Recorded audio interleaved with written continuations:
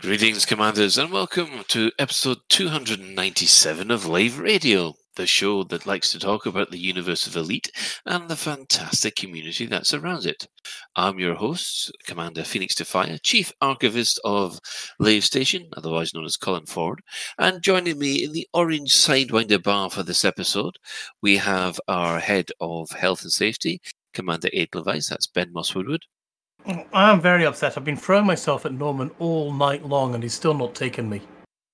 We have our Inhuman Resources Director, Commander Shan. Hello. Hello. Also joining us, of course, we have the EIC's Mac Winston. Hello. Hello. And we are also joined by Atris again, as from last week. Hello. Hello.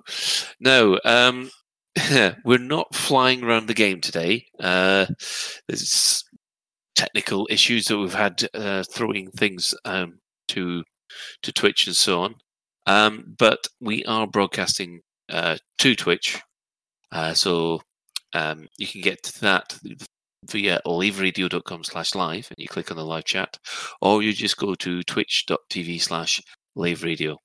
So we'll quickly go around the panel, see what they've been up to for the last week. So we'll start with Ben. I've been back in Minecraft again with the kids. We wound up actually we're going through a series of free trials on Realms 360 plus whatever the hell it is, not Mixer obviously. And we're just using that because we were all playing on my son's Xbox and that was failing miserably. So I was like, well, let's try and move your server onto mine. And I was like, looking into how the hell you actually get a world off of an Xbox One. And it basically said, sign up to Realms and then you can copy your realm from your Xbox to your PC. I was like, you twats. But anyway, we've worked it out and I managed to get local copies of his realms. I've also found a brilliant game called, I think it's Project Zomboid or something like that. It's like 11 quid and it's a isometric zombie survival game with a very, very rich crafting system and zombies, and it looks terrible, but it's also very rich, if you know what I mean. And I've been playing that as a spot of co-op with my flatmates. You will die in it, and you will. One of the lovely things is when you die, your NPC comes back as a zombie. Oh, well, that's invigorating. Yeah, so it's a lot of fun actually. So that's what's happened to all the NPCs in Elite. They've all died and they've come back looking like They're all zombies. Works for me. Works for me. Actually, you're probably not far wrong looking at the character models. God. Oh, another thing. I don't know if you saw on the really shitty, very unepic game store, Arx was available for free recently. And yeah, it was going for free. Huh. So Ark was going for free. And for the first time, I actually went through the character creation process of that. And oh my god, those guys are fugly. Oh, you hang can on. create some real mutants. Arcs. Yeah, the game Arx. Not the Frontier. Not Frontier Arx, the game Arx. Sorry. Yeah. Yes. I cannot believe how mutant-like those player characters are. It's ridiculous. Although that might not be a bad idea for Frontier. They make Frontier's NPCs look good. Yeah, pay for cosmetic surgery on your NPCs that you can then tune how they look. So, I don't know, maybe drinking at a bar and they get a bag over the head and whisked under the knife to make them look better. Yes. It's impressively terrible. Literally paying for cosmetics. Yeah. Yeah. Okay, Mac, how have you been for the last? Well, it's been a while since we've had you on. Yeah, it's been a couple of weeks. Yeah, pretty good, really. Still continuing on with Eastern Promise Expedition on my alt. I have my fleet carrier now, of course, along with, it seems like, half the rest of the galaxy. which has been pressed into immediate service as support for our BGS. So, like the day Fleet Carriers launched, we had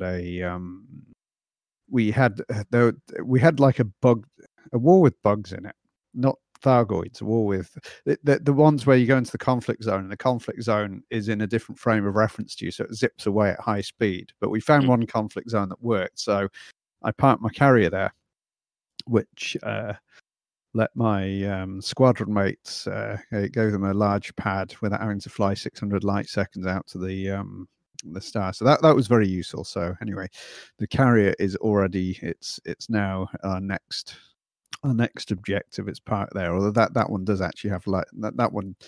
It doesn't really need it. It's got large stations, but it's got my fleet on it, so I might as well take it to where the battle is.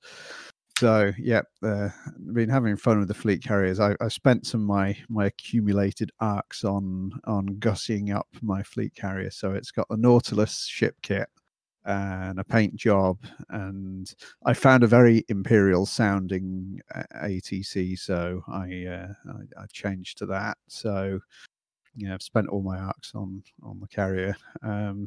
Although I noticed we got some new. Well, I think that's a subject. Looking at the show notes, that's a subject later, so I won't dwell on it. But it looks like we got some new paint jobs coming.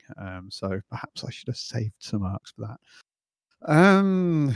Other stuff, yeah. I've been playing some 1 versus 1 StarCraft again, which I haven't for an awful long time, because it's hard and it's stressful sometimes, because you want to win and you don't like losing. And anyway, so I've been on the 1 versus 1 ladder again. I'm only in sort of mid-rank Madness League, so like in Platinum League, but it's a bit of fun. I've been trying to, so I don't get ladder anxiety. I've been trying to think, it doesn't matter if I win or lose. I should just concentrate on whatever bit of my game I'm trying to improve. So, but yes, I've been back playing StarCraft a bit, which is all good fun. Other stuff. Oh, nearly at the Matt. Yes. Mac, is it StarCraft 1 or StarCraft 2 you're playing? StarCraft 2. StarCraft 2, right? Because I know that's been. Yeah, I was going to say it's been put out on. It's been re-released. StarCraft 1. Yeah, the original StarCraft Brood War has been. Yeah, that's one thing. I loved Brood War back in the day. I mean, I used to play it with my office mate, and we'd always play 2v2s, and we'd really dominate at that, because we played together all the time, so we knew each other's play styles, etc. So we had a pretty good run with that.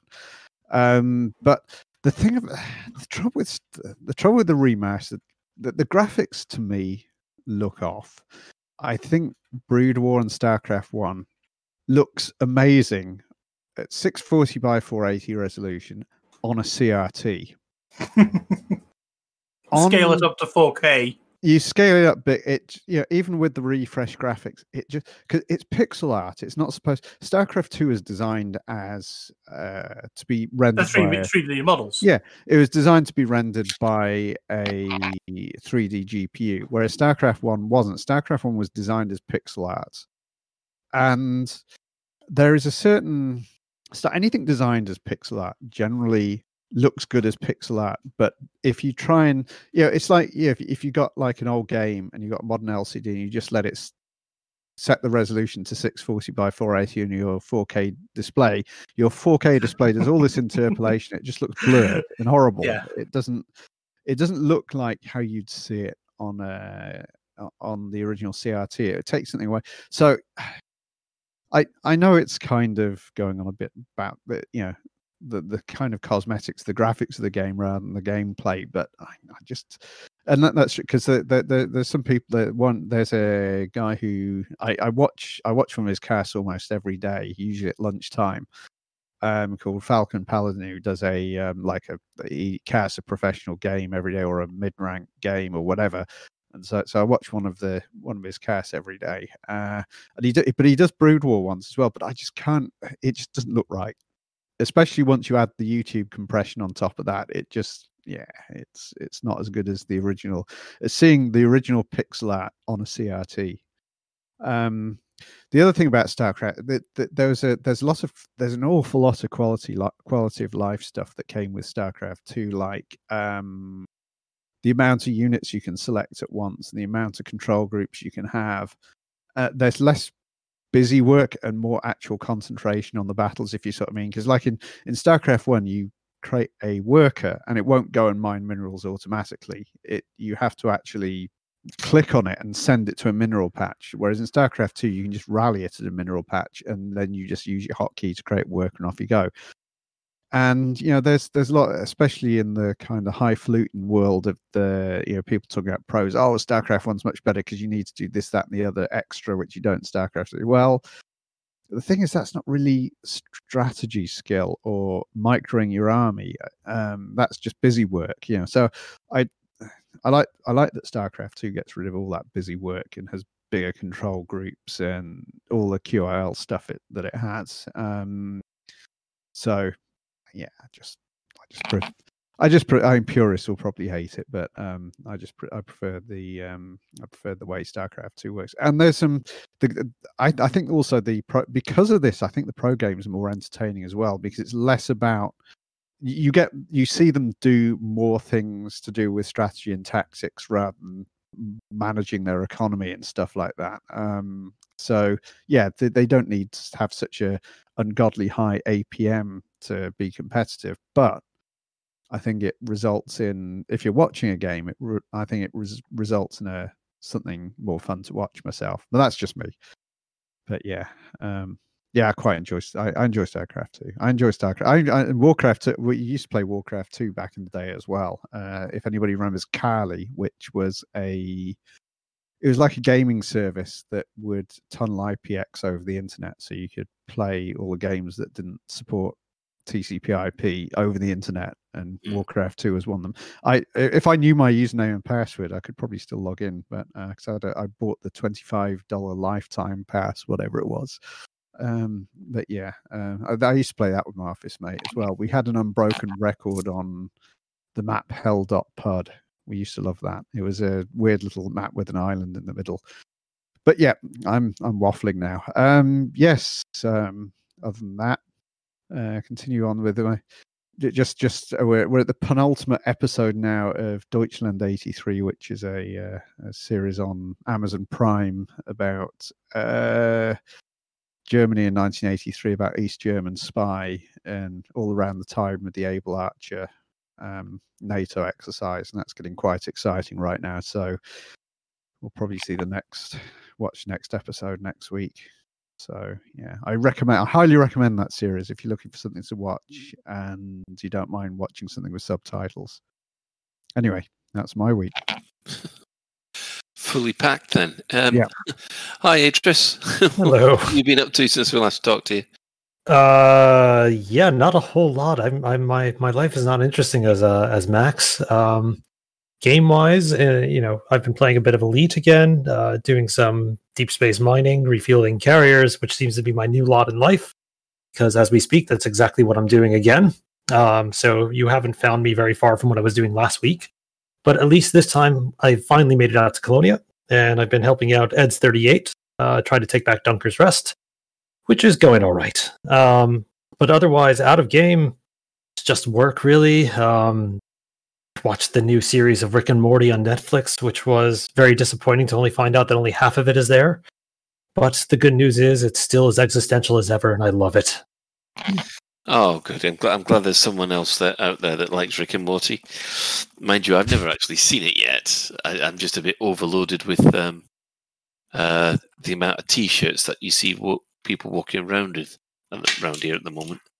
Well, yeah, it's quite popular. And I guess the other thing noteworthy is I mentioned last week I was doing a bunch of gardening. The garden thankfully is complete for now, but my wife and I have taken to watching gardening programs, competitive gardening programs, which is something I didn't even know existed. Is that like the Bake Off, but out in the garden?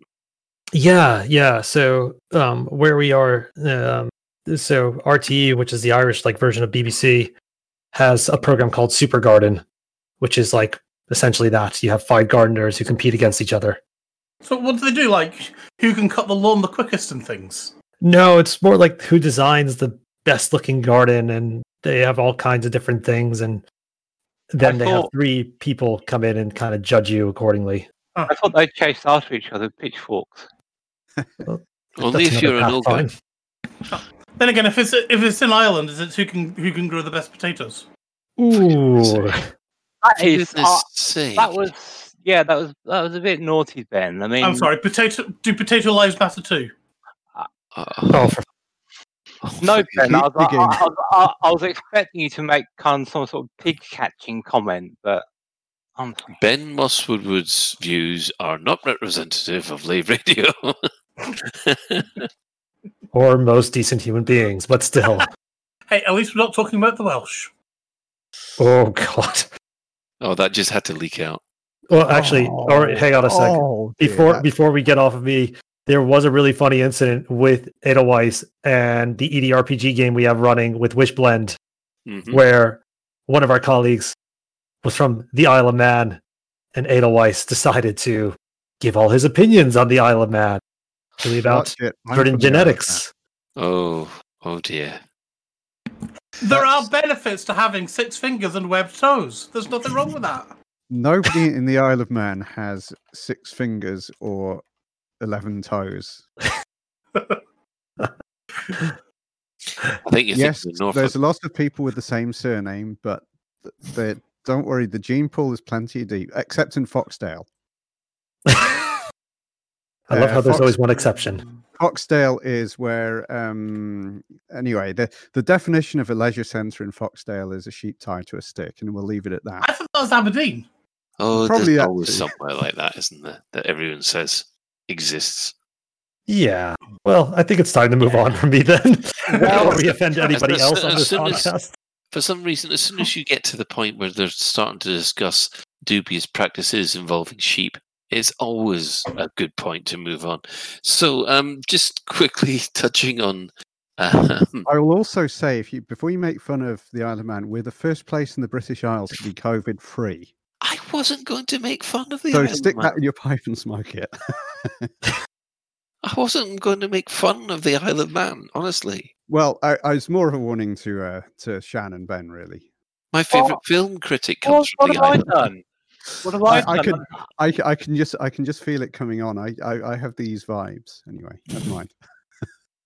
So, Shan, how have you been?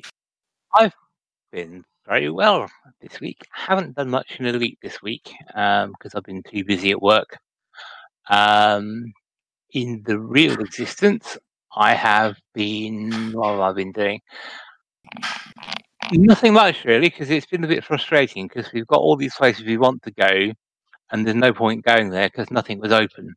So we're very pleased to hear about the easing of the lockdown next week, so we can actually go to the places that we wanted to go at and actually have something to eat. Always at the useful. time. So yeah, I haven't really done much really. The car's been stuck. Oh yes, we did. Sorry, one our dog car died this week. It failed its MOT, and although fixing the MOT was relatively inexpensive, at a couple hundred quid, it needed like £1,000 worth of work on it, and that was about what the car was worth, to be honest. But we used it so little, it was Yeah. like just no point spending the money to fix it because it's just not going to be used. So Off to it the went scrapyard with it then. off to the scrapyard, and Mrs. Sham was a bit sad about it because it was kind of it did us 2 4-week tours around Europe and all the sort of stuff like that. So we had some good times in it, and it did very well. But it was just got old, really. So we're waiting. So we're waiting for news on the Cybertruck. Oh, is that the next target? Is it? You want the Cybertruck? Mrs. Shan wants a Cybertruck. Pardon? Mrs. Shan wants a Cybertruck. Oh, okay. Is she a fan of Lunar Jetman? No. It was the fact she can drive it along and just like not care about whatever goes on near it. It just treats it like a Grand Theft Auto. I think is what she's after. All right. So it's like driving through London in a Humvee, because. Yeah, exactly.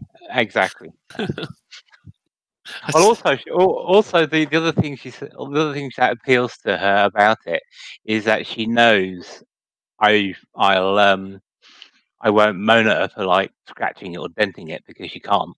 And though when I pointed out that actually it might not pass the Euro pedestrian laws because it's basically solid armor plate and pedestrians don't do very well against 2-ton cars with solid armor plate, so it might not be legal in Europe. And her comment to that was, well, we better get out of Europe quicker then so they can let this thing in and let me drive around in it. So, yeah. Okay. So, yes. So, and I was like, what? Gotta have pedestrian safety. What if you were hit by one? And the sort of comment was, well, if I'm hit by a Cybertruck, then it was my fault for being in the way of it. So, anyway. They're a bit hard to miss, really. I mean, they certainly didn't miss with that brick, did they? I know, but we should see that out for a couple of years. So the enthusiasm for it will probably have died down by then. Well, okay. Let's see what's been happening in the wonderful world up here. We've been getting used to these roasting hot temperatures up here, and I've seen a lot of Mancunians begin to melt. It's quite funny. Also, let's see, in the game and myself, my alt is still plugging away for Orisa. We seem to be under pressure from several organizations this week in Power Play, which is, it adds that little bit of extra spice. And the main character is still down in the Pleiades, taking out Thargoid scouts. And I must admit, I'm getting pretty hacked off with it, but I've got to keep on plugging because I'm crawling my way to that final elite rank. And yeah, that's really been about it. The usual sort of work and work and play. So let's go and see what has been happening in the development news this week. Well, now with Will Flanagan moving on, obviously a new community manager has taken his place. Now, I apologise in advance. Everybody knows what will probably be coming, but Arthur Tolmie is going to be the new lead community manager. Now, I do believe he's going to be doing more than just Elite, but he is an Elite player. Apparently, he's played the game on the Xbox One since it launched on the Xbox One. He has a most memorable exploration, and he's got a very memorable exploration event, which you can find in the new lead community manager thread and on the forums. Does seem to be a bit of a fan of sci-fi as well, so he's played Fallout 76, Sea of Thieves, but his favourite of all time does seem to be XCOM 2, which I can agree with. That one, if it ever gets its hooks into you, is an absolute pain. In fact, I still lose to people over the internet on a Monday night quite frequently to it. See, I like XCOM, but not for the reasons you may like XCOM. Oh, this is interesting. Why do you like XCOM? Because I take great delight in sending NPCs on suicide missions and not having stuff. Of course. So you basically send in as many rookies as you can, and it doesn't. Well, hang on. The problem is you only get 6 of them. Well, yeah, sure, but it's Darwinian, isn't it? In computer games, it's kind of like if they survive the first mission, they're obviously worthy of the my time. Ah. So do you always have a couple of cannon, at least one cannon fodder in your squad when you launch it? Just one. Oh, more than one. Well, I'm assuming after several missions, you've got at least 3 or 4 veterans that you want to keep alive. Nope. Oh, okay, fair enough. You should play Zerg on StarCraft 2. I mean, that's all about sending units to their death. Yeah. He's also a fan of Warhammer 40k. Apparently, his favorite legion is the Space Wolves. For all those who are into the Black Library. So yes, I must admit I'm still about a third of a way through XCOM 2. it's a case of not having the time, because I know if I start a game, I will blink, and before I know it, it will be a silly o'clock time in the morning, and I don't know where the rest of my life has gone. But, Oh, sorry, I did think of a game. I was playing Fallout on the Tesla. They released a Fallout Shelter game. oh, right, on the on the screen on the Tesla. Yes, Right, I've never played that. so that kept me going for ages. Well, I hope that was when you were parked up and not while you were driving. No, it won't let you do that when you're driving, unfortunately. It will let you watch Disney Plus on the web browser, but when you're going along. But anyway, Ben, did you say that you've just got a triple elite? I didn't. Commander Venter from the Twitch chat did. Oh, did he? Oh, right, got you. Well, congratulations, Commander Ventra, because basically I'm a bit behind you. Yes. But then again, it's CQC Elite that I've got to go for next. someone worked out. I think it was last year. It may well have improved now with the fix that went in with the carriers. But someone worked out that it would take you 2 years of playing 6 to 8 hours per day to get to CQC Elite, based on current game rates. Wow. So I'm guessing nobody has got CQC Elites. Oh, Musketeer. No, has. Musketeer. Is Oh, people the have. only one, or No, Well, there's we No, there's a few. few. Because this is when it took off. People played it lots and lots and lots, and of course got the title relatively quickly. But it went through a bit of a slump, didn't it, for a couple of years? So Yes. And until the rate of games. Yeah, until the CQC Discord came along, it really did die a death. But we'll be touching on that later on. So yes, it normally flies. Arthur, back to our newly community manager, normally flies an ASP, but he is thinking about moving up to a chieftain. He will also be on this Thursday's live stream if anybody's interested. So you can all tune in, then basically ask him what the heck did he think he was doing tackling this one. Other news includes, obviously Fleet Carriers Update Patch 1. Now, this happened last Thursday. The servers were down for an hour and a half. And yes, in loads and loads of fixes for Fleet Carriers.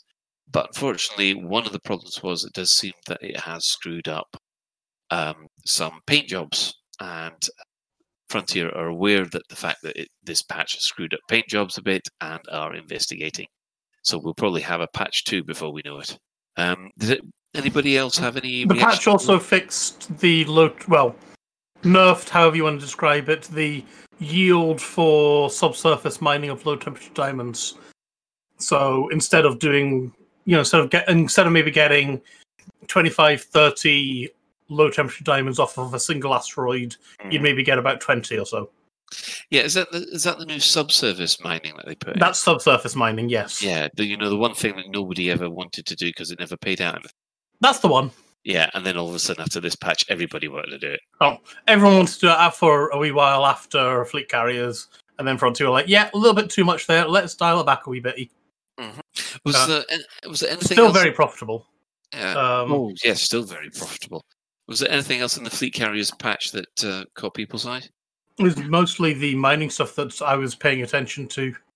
That's mining I've been doing the past couple of weeks. I was a bit nonplussed with the patch, but I'm sure we'll come on to the reasons why that is in our main topic. Yeah, I'm beginning, and far be it for me to preempt all that, but I can tell you, I'll probably be on your side for most of it in this one for once, Jan. I'll just get back on the chair. Yeah. Bruce and Stephen, that's Stephen. They were on the Thursday Twitch chat stream. There were no hints about Raxxla, no hints about Odyssey, or anything else dev news-wise. So it was basically the usual, let's have a look at all these screenshots and just basically talking about background things in the game. So, did anybody else see that stream? Yeah, I did. It was a fun, entertaining stream, but as you say, yeah, no it was- information. Yeah, no information. I'm not saying that the stream wasn't entertaining. It was entertaining. It's just from our point of view where we're all sort of there going, "Oh, we want info. Yeah. You've teased us with this teaser," and the only thing I would add to that, and we'll be coming to it in a wee bitty, was they were encouraging people to maybe go and help the Dark Wheel in their experiment, but we'll be covering that in a bit later. Yes. Right. Well, let's move on to the the in-game events which have been happening this week. Operation IDA. They are working on Hayashi Orbital this week in HIP 9141. I think that one's almost complete, so they'll probably be moving on to another one quite quickly. Unless the Thargoids pull their finger out and come back with another wave, then I think before Odyssey comes out, we will have all stations repaired at this rate. Well, probably, yeah. No, you've gone off and fucked that up, Colin, haven't you? We're gonna get attacked now tomorrow. Just because you said that. I hope so. Because it'll give the Anti and Xeno initiative. See, good segue there. They've got absolutely nothing to do. There's no new Thargoid attacks, apart from the usual stuff of the Pleiades and the Witchhead Nebula. So that's where I am, grinding rank. As far as power play is concerned, the top 3 powers have remained unchanged this week. As I said before, Orisa seems to be under a little extra pressure from other organizations, and could actually have a couple of systems in turmoil this week. Now, this one is actually quite interesting. CQC. I had a chat with some of the people in the CQC Discord this week, and it does appear that since the new option to launch CQC from the comms panel has appeared, it's been a lot easier to find matches. And on top of that, CQC is a lot busier than it has been for quite a while. They've said that the wait times are now down from half an hour, which is a real worst case scenario, to just a couple of minutes. There does seem to be a little bit of occasional issues accessing the CQC lobby, a couple of crash outs, but those do seem to be few and far between. So the usual request that if you do get these crash outs, please report the issues using the issue tracker and make Frontier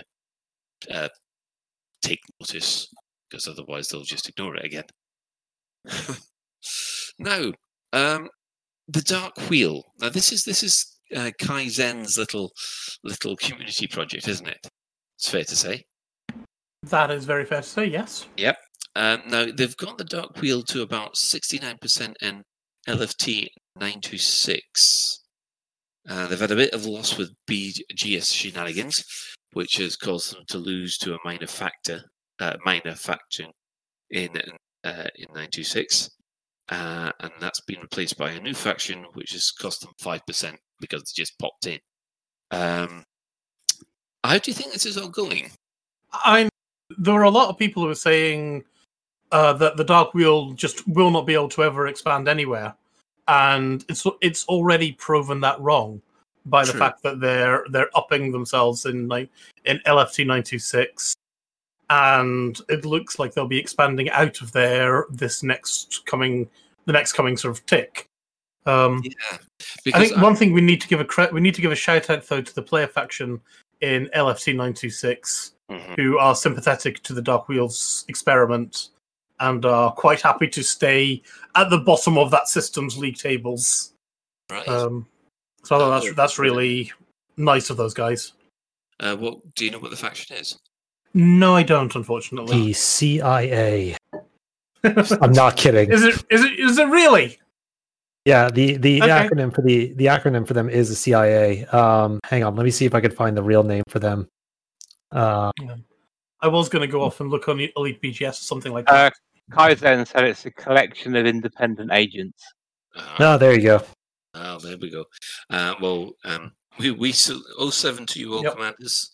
Yeah, the reason that I knew that the Dark Wheel couldn't expand was in the old days when it didn't actually have a playable base. So it would never leave. It would never leave Shinatra Desra, because as soon as you allied with the Dark Wheel, you became hostile to the Pilots Federation. Yeah, and then they kicked you out of out of Shinatra Desra. And you couldn't dock anywhere in Shinatra Desra. Yes. But then they put a landable city in Shinatra Desra, which is owned by the Dark Wheel, and as soon as that happened, you can land there instead.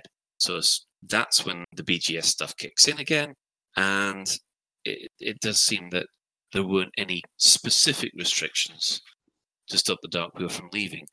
Maybe the whole point was that it wasn't supposed to leave. Or maybe it was always meant to be able to leave and to be able to do stuff, and a certain development company whose name we won't mention maybe just cocked up and buggered things up so that they couldn't actually expand. I've also got the feeling that there is, as far as the mechanics are concerned, there's going to be nothing special about the Dark Wheel. Certainly expand and get into wars, just like any other faction. And Frontier, there's probably somebody at Frontier sitting there thinking, why did it take so long for a group to organize to do this? Because for the longest time you couldn't. Yeah. Well, but you have been able to for an awful long time. Well, the beginning of Horizons, basically. So about the first year when people were actually looking into all this stuff. And of course, there is actually one player faction in Shinrata Desra, which probably expanded there before they limited expanding into permit locked systems. It's called Los Chupacabras, which means literally the goat suckers. Which actually stems from an old legend, I think a South American legend about some goats, some demon that would come out in the middle of the night and drain all your goats of blood. Wasn't there a Phineas and Ferb episode about that? There was also an X-Files episode, wasn't there? I was going to say there has to be an X-Files episode about something like somebody sucking goats dry of blood. It's a Mexican legend. Mexican, South American, North American then. So hang on a second. Yes. Is that with the vampire bats actually? The real vampire bats actually are, because I do know there's a species of bat. Yes, vampire. Yes, the real vampire bats. They do that. What they got the fangs that punch a hole through the skin of the animal or person, and they then lick the blood up, and their saliva then acts as a coagulant, which heals it up again. But they're also a very common carrier of rabies, so they're not nice. Yeah, rabies is if you look up the symptoms and progression of the disease, it is something that you wouldn't want to wish on your very worst enemy. It's really nasty. Even worse than being a vampire. Well, the thing about rabies is once symptoms has developed, it's incurable and almost inevitably fatal. So that's why it's very key. And it's not a nice death either. No, it's not. No. So that's why if you suspect you've been bitten by an animal with rabies, you have to get the vaccine. And the vaccine is actually quite painful as well, because I believe it is administered into the stomach. Well, on that uplifting note, this initiative was actually mentioned on Thursday's live stream, and people were kind of encouraged to get on board. They didn't make any official comments on whether or not it'll have any results, but it's a community-driven content, which is the kind of thing that community managers love. So, sorry about that. I was feeling a bit queasy. And it's not just to add to that community thing. It's not just that. If you're looking for a goal to have in the game, the BGS is quite a good one, because there's quite, once you get into it, especially when you start, well, especially with us, because we have interactions with power play as well, even though we don't power play ourselves. There's all sorts of horse trading and stuff that goes on behind the scenes. So, and it's actually quite a fun way of giving purpose to your existence in the game. Yeah, and that's what I found with power play. It's one of these things which you've got to do in a group, and if that group is very well organized, and there's some kind of structure to it, and it does add to the game immeasurably, because you have a purpose, and you're not just there going, "We wonder what to do next," which is the one problem I do have with this game, is when I hit that, what do I want to do next? And I find myself at a bit of a loss. But enough of that. Moving on, we have, well, actually, something interesting came through the store, didn't it? Ben, do you want to take this? They're oh so pretty and shiny, yes. So Frontier have actually released some ship skins that I actually quite like. I've not bought any yet, but I'm tempted. The other day they went off and released the Black Osiris ship skins, which are very, they're very, very good looking. They've got them for the Asp Explorer, the Cobra Mark III, Crate Mark II, Crate Phantom, the Python, and the Viper Mark III. Yeah, if they really wanted to make the money, they would have done. They're very Stargate SG-1, aren't they? Oh, yeah. Yes, yeah. Well, with a name like Osiris, it's definitely got a feeling of the Egyptian stuff as well. Yeah, and then the original Battlestar Galactica, because that was all based on Egyptian stuff. Only thing is, though, I'm kind of holding on for either an Anaconda or a Cutter one. I think the Cutter or the Anaconda with this paint scheme would just look amazing.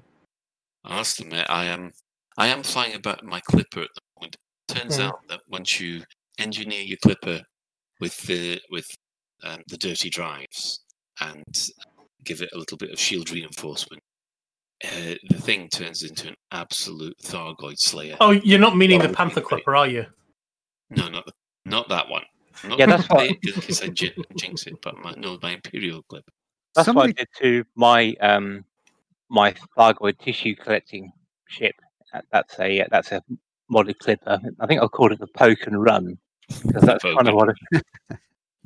Yeah, because I can't believe that a large ship that big can get that fast. It's amazing. Well, it has a higher mass for the hull than the Anaconda, doesn't it? I know, but you can get with a bit. Make a good ramming ship. Oh, it does. It does. Actually, somebody tried to gank me in a Clipper in Baran back in the old Baran days, and that was one tactic they used. I was in my Cutter, and they had those like shotgun type the frag cannons. They had those, and they also rammed me a lot. I did get his shields off, but I did have to run away in the end. But yeah, it was fast. It was quite interesting. And then we had a cat and mouse game, so he kept trying to follow. I didn't high wake out. I kept trying to low wake and lose him, and we had a bit of a cat and mouse. But anyway, right. Well, okay. Yeah, Shenanigans had some fun. Well, I have got a bone to pick here with both Stephen Usher and Kaizen. They've both said no, Battlestar Galactica was Greek, and that's true in some of the mythology. But if you looked in the original Battlestar Galactica, which I was referring to, a lot of the styling was based on Egyptian, and also on top of that, when they got to Kobol, they shot on location in the temples around Karnak in Egypt. So it depends on which reboot or reimagining you want. And just to add to the conversation, I believe the structure of the human civilization in Battlestar Galactica was based on Mormonism. Yes, which when you find that out, you're there thinking, okay. Yes, it's. I must admit, the more that's one where I'm with Dave Gorman on that one, I'm afraid. So yes, I must admit, I will probably be tempted to get one of those for my Asp Explorer. What about anyone else? Yeah, I'd want it for the Cutter, really. Actually, I do have a crate. I have a Crate Mark II, but I've got that rather nice, snazzy, like sort of orange and yellow paint job, which looks really good on a crate. So I don't know. We'll see. It's a Lavecon skin. That's an orange. Because I quite like the Lavecon skin on crate. Yeah, no, this one's like I can't remember what it's called, but it's like red and orange kind of rectangles and stuff. Oh, Is that one of the predators? Sounds Yeah, like I Pharaoh to don't know. me. It might be. It's one of the it's one of the standard ones. The other thing is I spent all my arcs on my carrier, so I have to get more Oh. arcs. Right. I'm Okay. never really, sorry, Colin. I'm just never really sure about why they're called those skin predator, because they're not exactly camouflaged, are they? Oh no, it's supposed to remind you of what the predator sees, because you know that predator vision that you get is all those kind of different colours. That's what those predator packs are supposed to remind you of. It doesn't look, what I would consider to be predator, which is, I guess, just down to personal taste. So when you can land on water worlds and dig your ship in the mud, you won't see anyone. Yeah, that'll be the equivalent of silent running, won't it? Oh dear. Right. What we'll do is we will take a short ad break, and we'll come back with our main discussion for this evening. Attention. Attention. Second Technician Chris Forrester to the emergency air locks on Deck 6. I repeat. Second Technician Forrester to the emergency air locks on Deck 6.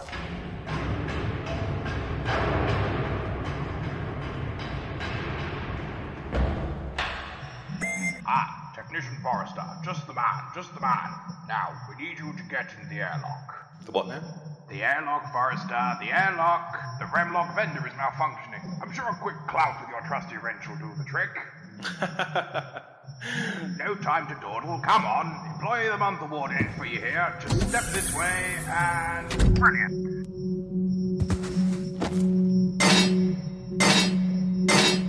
Warning, depressurization alert. Warning, depressurization alert. Warning, depressurization alert. Warning, depressurization alert. Warning, depressurization alert.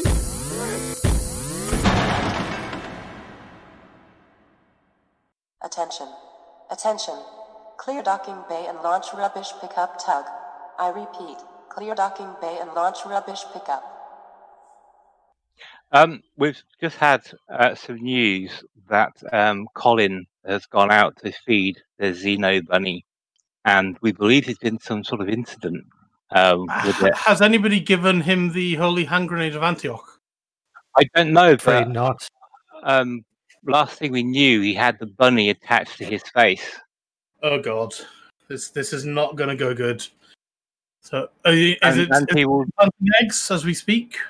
I don't know. If he denies it happening, then we'll know it's true, though. On the other hand, if he suddenly starts wanting, a nice meal around a table with everybody, that's when you have to get worried.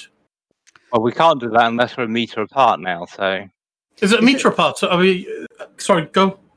Is it like a witch? If he admits he's the Xeno bunny, then he's a witch and we must burn him. And if he doesn't admit he's a Xeno bunny, then we have to throw him in a pond and see if he floats or something.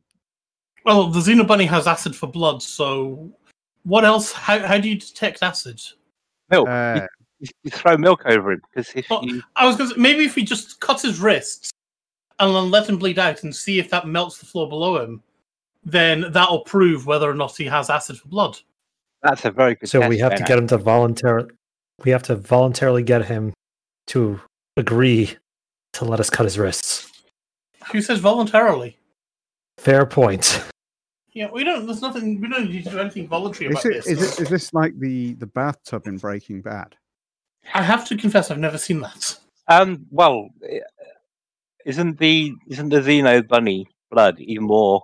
They try to dissolve a body in hydrofluoric acid, and the acid eats through the bathtub, which then falls through the floor, along with the body part, along with the sort of gooey remains of a half dissolved body. Oh dear! It's quite NSFL. So yeah, don't watch that episode if you're having dinner. Stephen Usher is suggesting that we maybe try packing Colin in limestone. That could work. That would work. Well, limestone's it's alkali, isn't it? So I thought the Xeno bunny's blood was alkali because they were talking about an excess of calcium, and surely calcium. Well, they were saying it's got acid for urine. I thought it was caustic. I guess the test is to put a a Mentos in his mouth because he liked the Diet Coke. Keep going, Chad. I want to see where you're going with this. Yeah. Well, I was just wondering if you feed Colin Mentos and he's been infected with the Xenobunny, what would actually happen to him? He'll have good breath. Well, no, because you put a Mentos in a bottle of soda, as you would call it in the States, or a bottle of lemonade. Yeah. Are we going out live at the moment, guys? Yes, we are. Oh, so that's We why. cut the advert break short deliberately so we could discuss you going out with your holy hand grenade of Antioch to deal with the bunny. And having the Xenobunny attached to your face. The bunny is fine. The bunny is fluffy. This is what I think. He's yes, nice. no, Colin. Right, we Colin. burn him. He's a witch. Yeah, we said if you denied the Xenobunny getting you, then that was proof he had. It's not a gene stealer. It's a nice little fluffy bunny. But if you were a gene stealer, you'd say that. There's only one proof. We need to bleed him and test his blood, and we can find out from that. It's the only way to be sure. Definitely, yeah. Or nuking from orbit, because that's the only other way to be sure. No, we can at least nuke Manchester from orbit. That's what anyone would know. Says the guy living in Birmingham. Yeah. Hey, just be glad you're not in Glasgow. Otherwise, Yes, I prefer my old Ouija town to anywhere else. Thank you very much. But that might be me with the old rose-tinted specs. Rose-tinted spectacles. Anyway, shall we leave alien life forms alone now? We can do. Ben, don't stop interfering with alien life forms, Ben. Stop molesting them. Well, I'm not Captain Kirk. Stephen Usher has just put something in chat about the Pingu and Thing remake. Stephen, PM me the link to that. I want to see what the hell you're talking about, and I'll share it for everybody else. And was anybody else worried or had confused feelings about the gender-swapped Captain Kirk photo? Because I know William Shatner had. The only thing I remember about Kirk and things like there was an advert back in years ago. Was it UK Power or something like that? I think it was. Anyway. Ah, dear. It seems what happens. I do apologise to all our listeners. It does seem that I disappear, and then for some reason I either cannot reconnect thanks to Virgin Media, or they just carry on without me. And yes, things do seem to go a bit Thomas the Tank Engine to Tangent Town when it's not around. Anyway. Shall we discuss our main subject this week? Yes, let's. Thank you. Right. This week, we thought we'd focus on something which Shan brought up a little bit last week. Effectively, with the low-temperature diamonds being mined within an inch of their lives, it does mean that an awful lot of people have got incredibly rich. But it does mean that it does feel that, you start off in your Sidewinder, you go mining, and before you know it, you're in a Anaconda, which kind of, I don't know about anybody else, but it feels like that defeats the game for me a little. So, do we need an economy reset? Let's start off with Shan. This one. No, because you penalise the 3 people left in the game who haven't actually mined. It's difficult because the credits you get always used to be an enabler, but now, if you like, they've turned into an objective. So it's always very difficult to take things away from a player. It doesn't really matter what it is, because if you reset their progress, they get very grumpy. So I don't think it should be completely reset, but I would if they want to try and negate the effect of the mining and stuff like that, probably they should deduct 1 million credits per ton mined. Mhm. Because, if you sold a LTD for 1.6 million or void opals for a lot of money, you still would be in profit at 1 million credits per ton mine deduction. You still make a fair whack.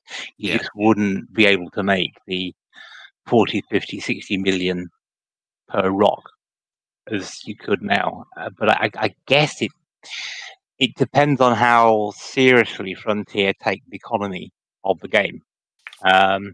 If they're quite happy for the payouts to be as they have been, then they don't really need to do anything. And you could also argue that if there was going to be a reset, it should have been done 2 years ago before the Void Opal thing took off. Very true. I mean, it did take a while for people to realize that Void Opals paid that much, but then once the news came out, everybody went Void Opal, myself included, because I wanted a T10. But the main point that I'm trying to make is the way that things are at the moment. If a new player comes in, they come in, they've read the wikis and suddenly realize, right, that's the way to get all the money in the world, mine, so that they mine up as quickly as possible, get to an anaconda and think, right, that's it, I've completed the game. Do you feel that there should be some kind of gatekeeping on that kind of progression? There should be, but what would that be? I mean, my moral objection to how mining is its maximum reward for minimum risk, and because it is the delta between that and any other way of making money, almost means the only way to play the game to get any credits, which is enabler, is to mine. So exploration, combat, trading, all the rich variety of gameplay that people have is just completely swamped by shooting at rocks. And I just find the whole situation sad, because the game is a lot more than just shooting rocks. Yeah. I mean, I know they put an awful lot of effort into the deep core mining to make it interesting, but I must admit, I think I'm beginning to agree with you a little bit on this one, Shan. Anybody else? Mac. Yes. Gold rushes. Generally, this is about gold rushes. I think they should always. Well, actually, there's kind of 2 points I've got here. I think there should always be a gold rush in the game. The trouble with mining, it's been going on for so long. It's not so much a gold rush these days as a gold saunter. It's been like when they put void opals in. It's been a long time anyway, and mining has been the thing for so long. But they've got this BGS system, etc. They've got a way of. I think the gold rushes should be basically self-nerfing. Once you have satisfied the galactic demand for low temperature diamonds, the price should just naturally keep going down until it's not worth doing anymore. But the back-end system can detect that the gold rush is open and spawn a new one which does something else. So you get different activities that become gold rushes. So perhaps mining dies out, and then the BGS notices this, and so it spawns a new gold rush. Say passenger missions, they were a gold rush one time, or long distance smuggling, that was one of the old gold rushes, or some kind of combat goal or whatever. So it can almost like spawning a mini automatic community goal, perhaps.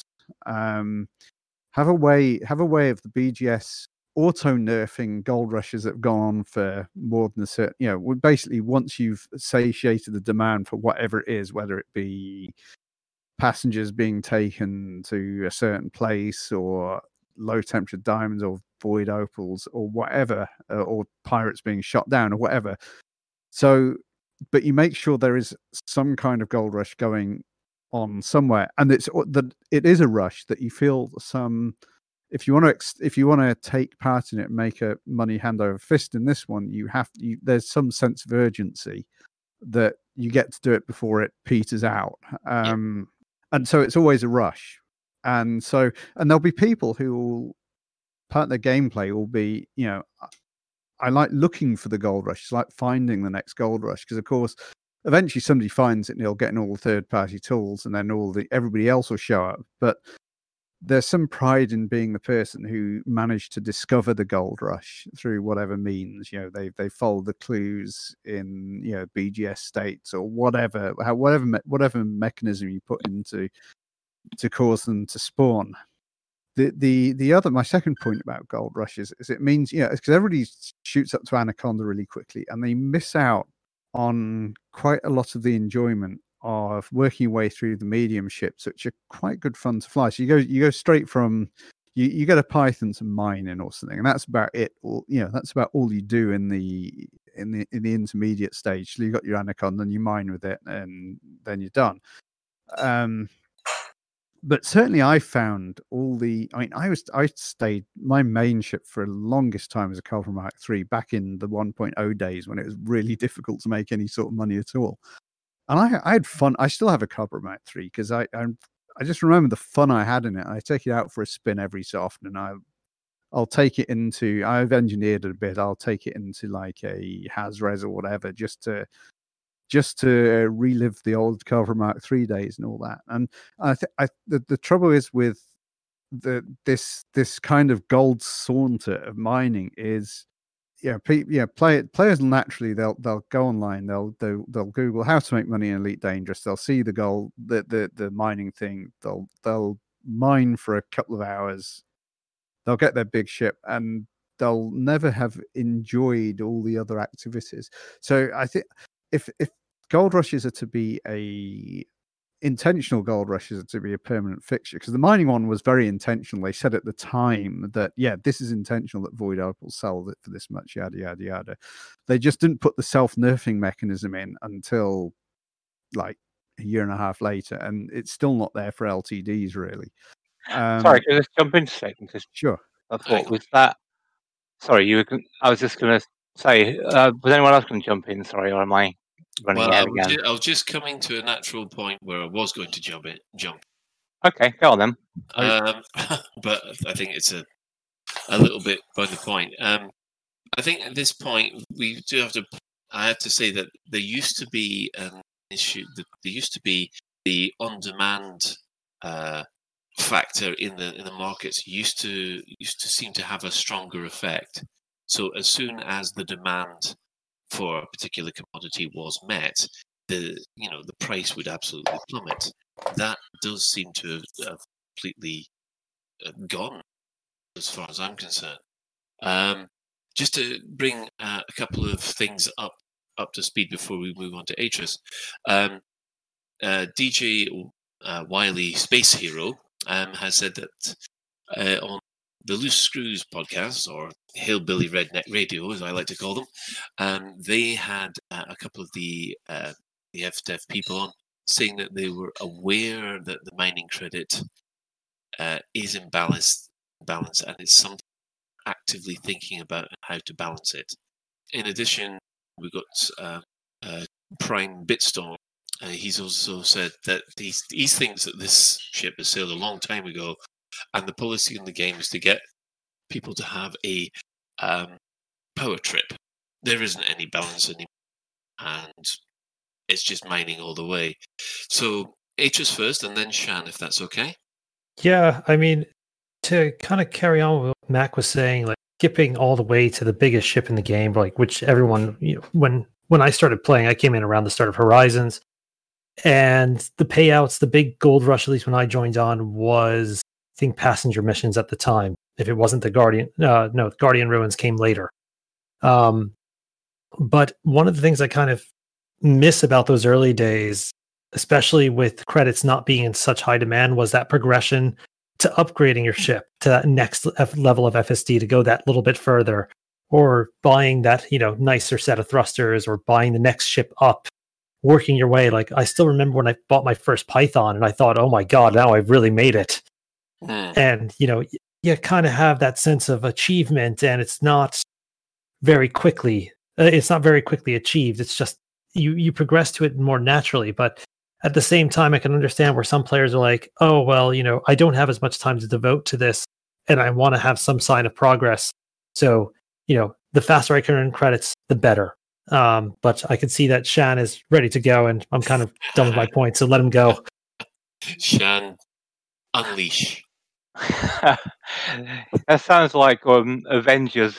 Anyway, it sounds like Gladiators. On my first whistle, you will go first, Shan. Okay.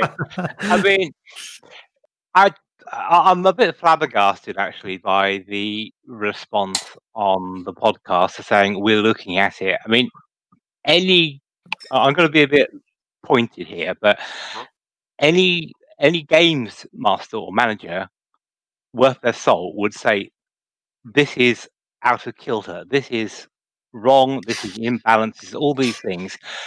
We need to do something about it now, and now was 2 years ago.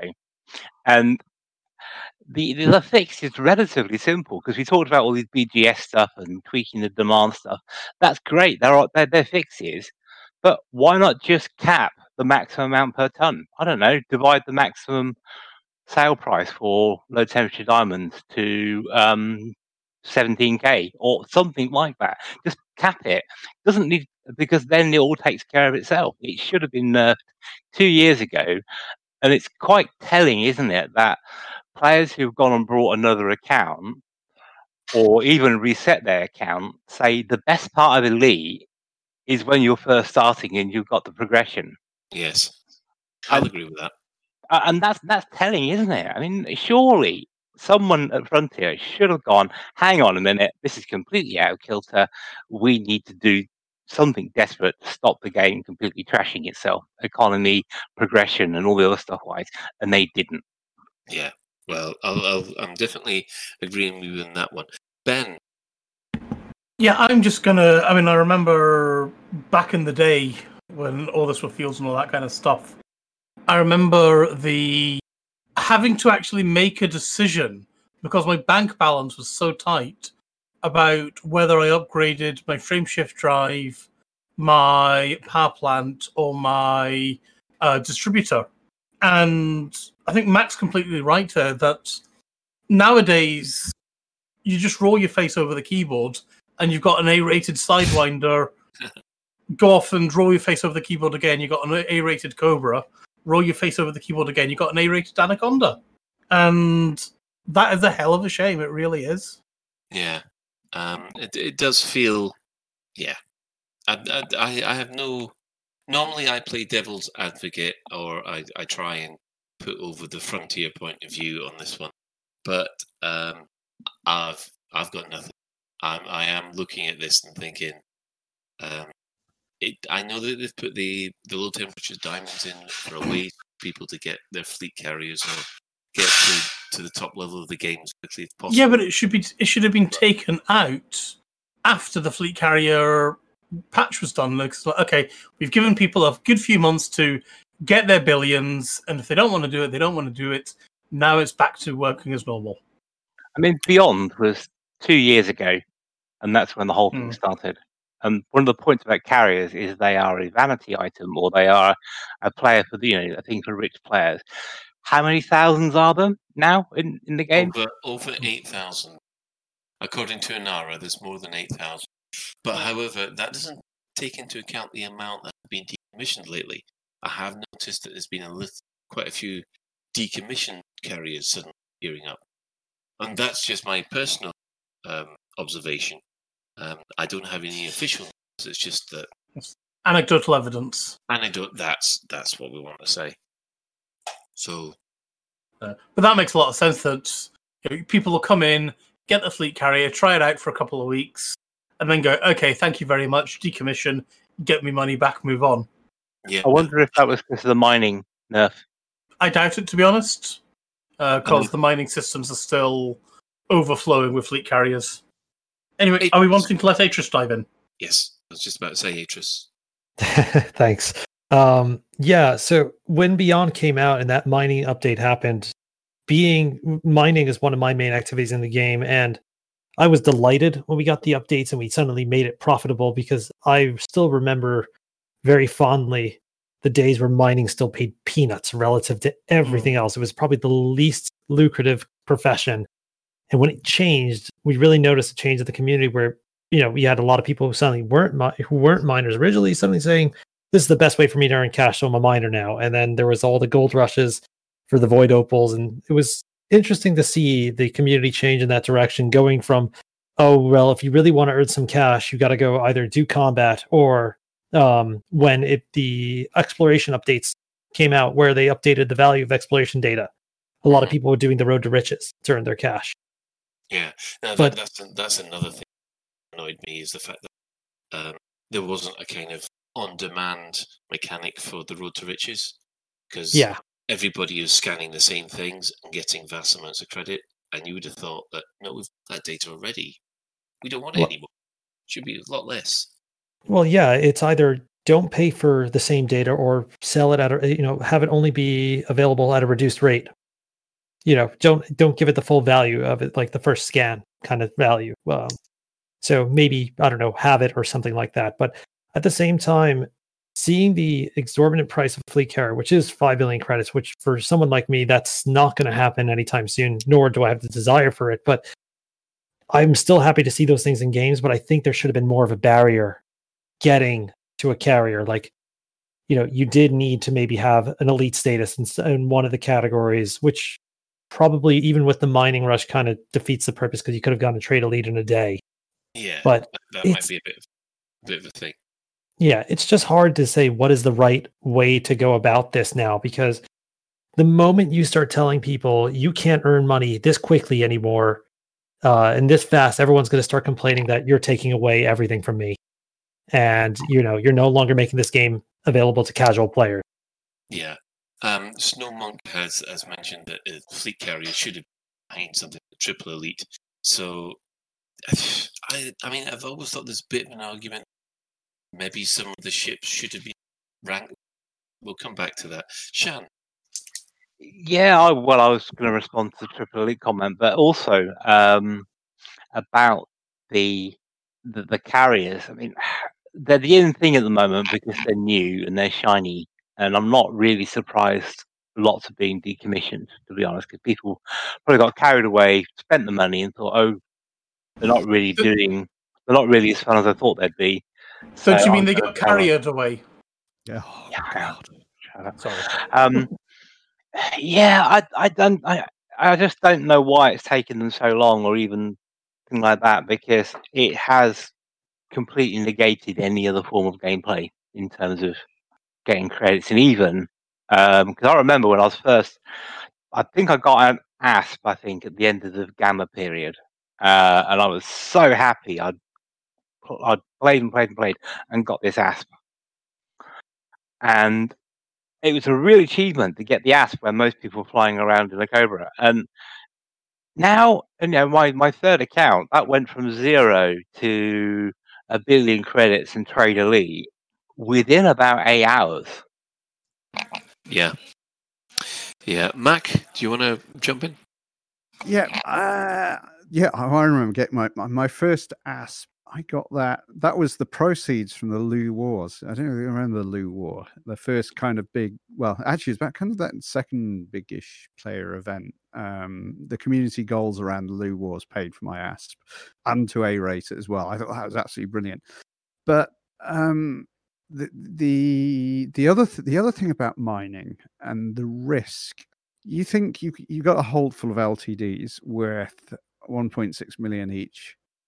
There should be every single pirate in the galaxy, every single NPC, and not the crappy ones who try and shoot you down in a cutter in their Sidewinder. I mean, the nasty engineered pirate lords in third lances with the 4 vultures following should be after you if you've got a hold full of LTDs.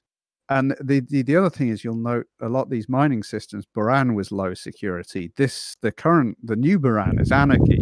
it should be absolutely swarming with really high level pirates because of the money that's being made, which would add the risk element. So yeah, you can mine, but you're going to have a combat mining ship, and you're going to have to be fighting elite engineered NPCs from time to time if you want to get your haul back to wherever the cell system is.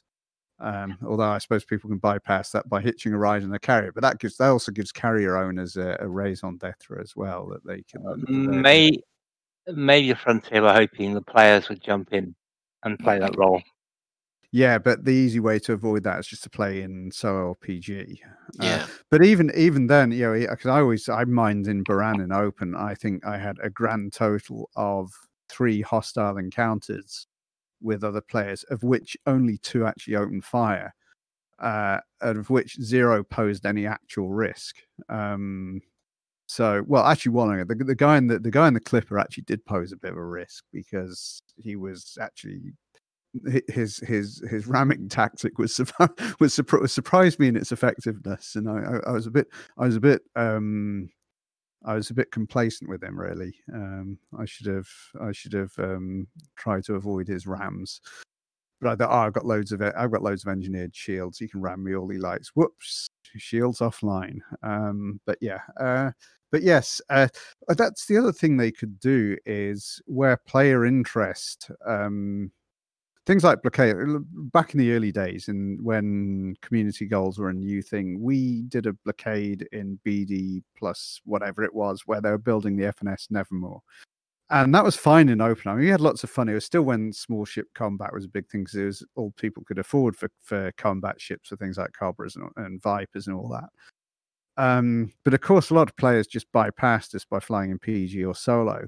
But one thing the BGS could take into account is the amount of hostile player activity, and in solo and PG, spawn extra hostile NPCs if there's hostile stuff going on in open, to kind of make sure that we got some super profitable thing happening and all players are attracted. It doesn't matter what mode they do it in, they do have to take that risk to get that reward. I mentioned this on Reddit a while back, and it was very controversial with on the Care Bears, but yeah, there does need to be gold rushes. I think gold rush, there should always be some kind of gold rush in the game, but it should also be risky to do. It should attract all the whatever mode you're playing in. If you're in open, then perhaps real players. If you're in PG or solo, then like the engineered NPCs, but something of that order of magnitude of profitability should also bring the dregs of the galaxy to be on your tail. I mean, you should be hounded. If you got a hold full of LTDs, I'm sorry, you should be hounded by pirates. Yeah, good point. Shan? Yeah, just going on what was said. I think in many ways, not leaving the mining issue to one side, the balance of the game is now irrevocably changed. I mean, you talk about gold rushes. The first gold rush that I remember was rare goods in Gamma, where rare goods would spawn, and you could do that. And then it was the smuggled goods. Yeah, and then it was seeking luxury, wasn't it? Where you just went out to the space station with some bits and these Type 9s, took them off, you paid them, and used it back to the station. So you did that loads and loads of times. Then, as you say, there was the smuggling, and then there was passenger missions. So there's always been a gold rush, and in any MMO, there's always a gold rush of some description. But usually, the game developer and people who run the game stomp on it pretty quickly. And you mentioned about NPCs and stuff like coming after you if you got a whole load of LTDs. I completely agree. Absolutely. However, engineering has now made it so even if you have a mining ship, you can still be any NPC in the game because of engineering. If they went back and revisited the loadouts of pirates to make them more like PvP builds, then I would start to think, yeah, okay, that's a reasonably good way of doing it. But at the moment, Nah, it's too far gone, I think, to fix. Okay. Back to Ben. I'm just thinking actually with what Mac was saying about. You remember back in the day, you used to have the safe mining places, and then you had low res and has res. Yeah. Bubbles, and that's where supposedly your hotspots used to be for mining. But Yes. then they went off and introduced the Void Opal hotspot, the Low Temperature Diamond hotspot, the Borrowlight hotspot, whatever. Yes. And I'm just wondering, because I've been in I've been in a triple Low Temperature Diamond hotspot. The only time I ever see somebody is when I first log into the game again, and then you have a random chance of a random NPC showing up. Yes. And that may be a miner, it may be a pretty shit, to be honest, NPC pirate, or nothing might show up at all. You just don't know. Whereas if you go into a Hazres, there are new ships spawning in constantly to get you. And I'm just thinking that a Hazres, a hotspot in a dangerous system, maybe that should be automatically a Hazres as well as the hotspot. Yeah. But obviously a Hazres, a hotspot in a safe system, maybe that's a high sec hotspot, so you've got police people patrolling it. Yeah, I mean, would you agree that if you have a triple hotspot like we've spotted, that means triple the threat that you would have for a high-res? I totally agree. It should also be triple the threat, but at the moment that would still be at most three NPCs maybe come in at you, and it should be waves of NPCs swarming at you all the chuffing time, like you get if you was trying to mine in a Hazres.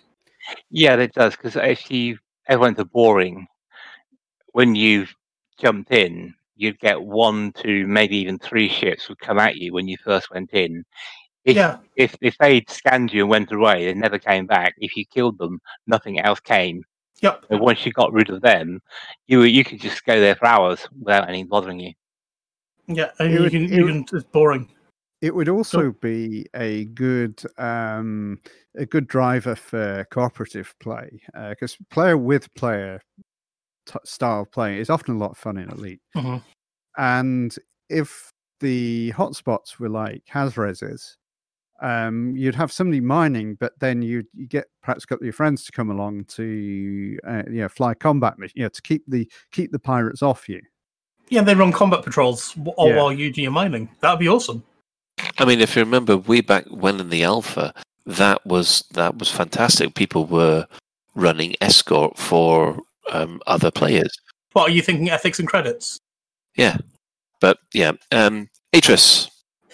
I can kind of comment on the player with player thing because with the Intergalactic Mining Union, we used to run mining nights in Hazres, but there were so many of the miners, and we'd all be in T10s and Anacondas, that we had enough firepower between ourselves to be able to defend ourselves. And usually there'd be about 12 of us in the same instance in mining. So you can only imagine with, like, on average, about 6 limpets a ship and 3 mining lasers per ship, and then all these fragments flying about on the same rock, that your frame rates would drop. But the good news is that we did a lot of cooperative play with that, where we were able to both run defense and mine together and actually make a good profit off it as a wing. But we don't really those events are not as frequent anymore because a lot of people are doing core mining, which isn't exactly a group activity, even though you can do it now in a wing. But at the same time, it's just, I think a lot of people, the moment that you start adding a more combat element to it, are going to feel like you're forcing them to do something that they don't want to do. Or for the lone person who doesn't want to go into open or into a private group, they just want to stay in solo mode and just have NPCs to deal with. So why can't they do low temperature mining in a high sec system? Why do they have to do it in New Buran? The yields are higher when you're in a Hazres, and so stop min-maxing. And if you want to play it safe, but you accept the cost of that. Yeah, Yeah, but that's the thing. this- You're asking people to be rational. Mhm. Yeah, this My is always, mistake. yeah, this has always been the problem with min-maxing. It's one of the issues that we've had in Power Play with people maxing out their cargoes, and then basically when they've played in open, they've been quite easily taken down by legitimate play, and then they go off and do the shipping in solo, which is a whole nother thing. It's all down to the game balance, and I think at the moment, I think we're all agreeing it's out of whack. This Yeah. so-called risk reward thing doesn't seem to gel, and without sounding like grumpy old men, it's far too easy these days. And that is in still my lots of the day, game. Yeah, exactly. but that's the same with any MMO, isn't it, Colin? It is to a degree, but at the moment, I think we've lost a lot more than we've gained over the last sort of 6 months. I mean, I know they've been concentrating on the new player experience, but I do feel that, okay, they concentrated on the first couple of hours, but then they didn't concentrate on the next 20 to 30 hours. And yeah, Shan? Yeah, I was going to agree with you, Colin. Bloody But hell. no, if you think about it, the role of a developer, there's two separate roles in game development. There's the developing the game, adding content and all that kind of good stuff. And then there's the, if you like, the management of the ongoing game. And the two are completely separate disciplines. And it just feels as though they put all their effort into development of the content of the game and just completely forgot that actually the game needs managing. Yeah, I completely agree. Jean-Min Welch, I do apologise. I have to say I apologise after I attempt anybody's name. So if I got that wrong, you're not the only one. I think it might be Jermaine Welch. Jean-Min Welch. Or maybe Welsh. Well, moving on. As much as I appreciate the LTD rush to gain the fleet carriers, the ED is an economy game. The easier to gain credits, the lesser credit is valued, and FC is less of an achievement if it can be gained in a week or in 3 days of mining, as it suddenly is. Ships mean less. And then he goes on, maybe at this point remove solo to return balance to that threat system. I would disagree with that, because there are people who just don't want to play with other people, and unfortunately that's the way of the game. But I do agree with everybody else that maybe solo or private groups need to be a little bit more dangerous.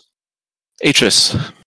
I mean, with addressing his point, with Jermaine's point with regards to ED being an economy game and it's easy to gain credits and the lesser credit is valued, it really does make ships meaningless now, because you can just afford the rebuys. It's no longer the panic moment where you're just leaving the station with your brand new Cobra Mark III.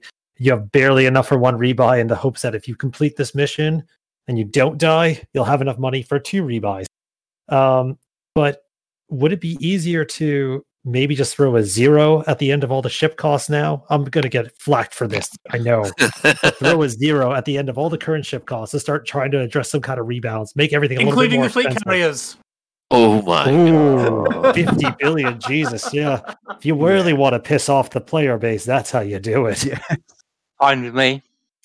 Oh, says Scrooge McDuck over there. Shan, yes. Yeah, as I said, it's difficult. I know we'll probably do this another show with how we actually normalize it, but regarding ships and stuff. See, I always regarded ships as a tool, not as game progression, because each ship generally has their own purpose. It could be a combat ship, it can be a trading ship, exploration, or general purpose, and that's the way they balance the ship. Is they give them a profession, if you like. I mean, there are some anomalies like the Anaconda, but I don't think they ever started out to be game progression. They were a tool.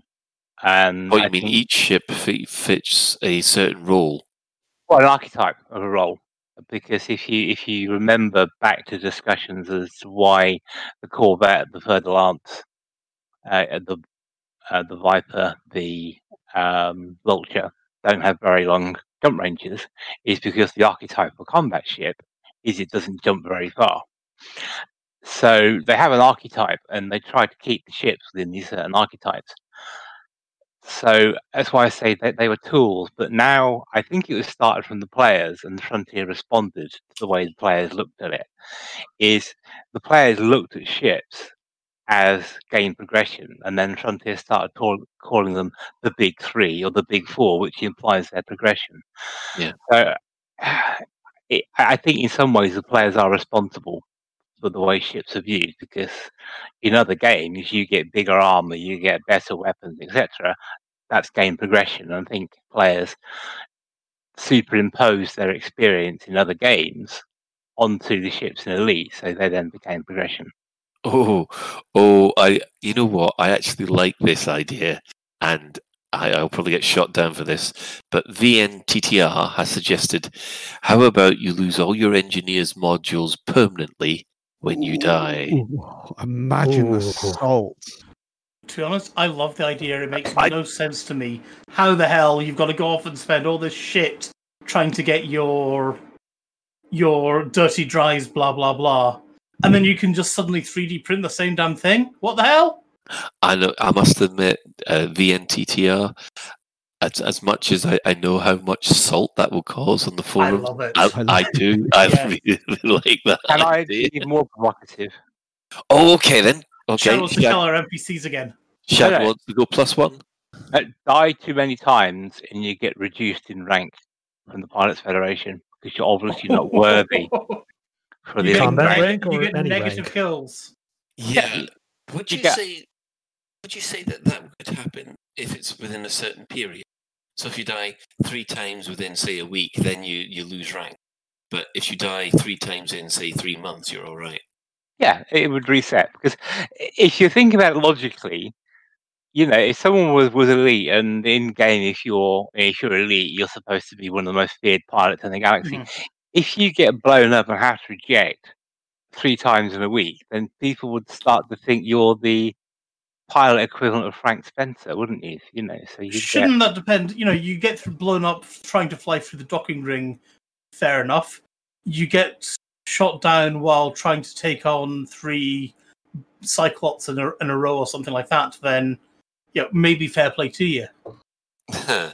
Oh, that just does open up a whole new horrible level of complication. Mac, do you want the final point on this before we Yes. move on? All I have to say, this is it's kind of amazing that this is like it's like in Ghostbusters. When everything's going wrong and they've turned off the grid, it's like Venkman says, human sacrifice, dogs and cats living together, Shan and Colin agreeing with each other, mass hysteria. I just can't believe that Colin and Shan are agreeing with each other, which must be portentous of some kind of perhaps Tharg the Mighty will come crashing through the door next or something. Something's going to happen. This This is a is just giant marshmallow. unprecedented. Are you the gatekeeper? Yeah, or the Keymaster. Who was the Keymaster? The Keymaster was the Gatekeeper was Gatekeeper was Sigourney Gatekeeper Weaver. was Sigourney Weaver, and then the weird guy Keymaster Rick was- Moranis. Yes. If you think about the respective anatomy, it makes sense. Yes. Yeah, indeed it does. And we're back to last week's conversation. Oh, yes. Colin, wrap this up before we wrap something Yes. else up. The last thing I want to have to do is, I feel actually I should apologise for last week, leaving you lot alone, because I have now listened to last week's podcast. I can only apologise to all our listeners.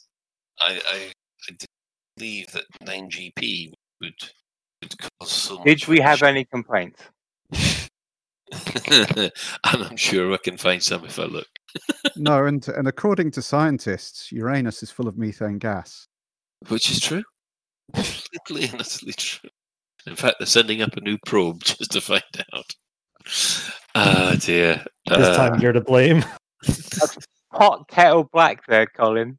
Hey, I am just stating a scientific fact, and if you and your dirty little minds want to run with it, that's up to you. Even though I know Ventura's going to put that right on the end of the thing anyway. Right. We're going to wrap that up there. There's an awful lot to talk about this. So we will be coming back to this in a future episode. So moving on to Community Corner. Now, now I saw this and I couldn't believe it, but the Boon Labs have explained how to shoot an SRV into space. Ben, I do believe you discovered this one. We actually, Norman, would you like to play it? And that'll give us about 2 or 3 minutes of recovering our voices as well. Hello, people on the other side of the internet. This experiment required a group of scientists to perform. Meet the actors. A man with a very purple SRV. A woman with a camera. A man with a cargo hold full of poop. And another man with a big cannon on his roof. It all started with a few-second video clip of a SRV jumping against the shield of a spaceship and bouncing off it. That seemed unusual, and therefore we decided we have to investigate how this happens. The base is a cannon with the experimental force shell effect on it.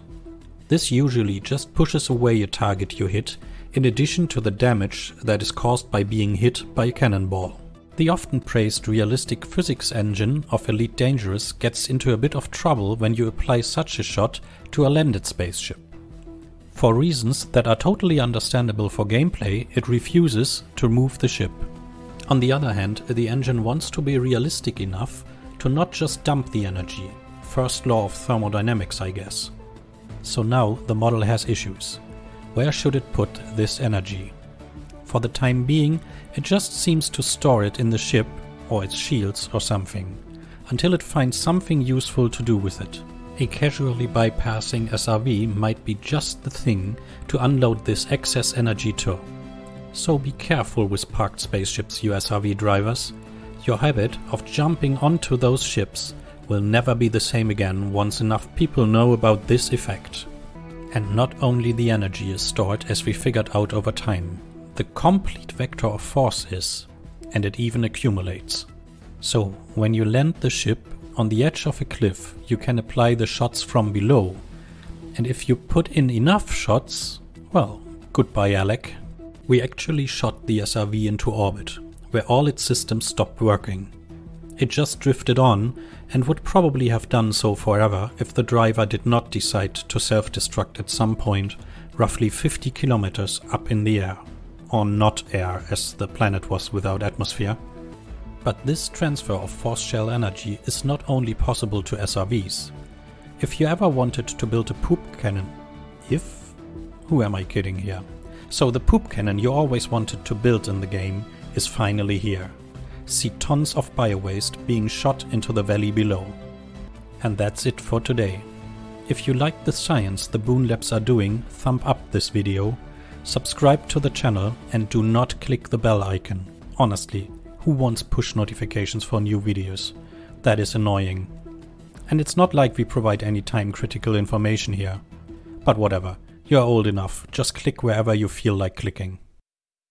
I think that's a brilliant, brilliant video there by the Boon Labs. And yeah, I want a poop cannon, and I love the idea of just shooting Alec Turner into orbit. Doesn't he get shot into orbit like every other week, though? It is kind of his raison d'etre, or doing silly things in SRVs is definitely Alec Turner's raison d'etre. Yeah, definitely. Yep. Definitely. So, well, moving on from obviously orbital SRVs, which I'm sorry, I'm just seeing Alex Turner's SRV explode in my mind. It's just funny. We have two publications to highlight this week.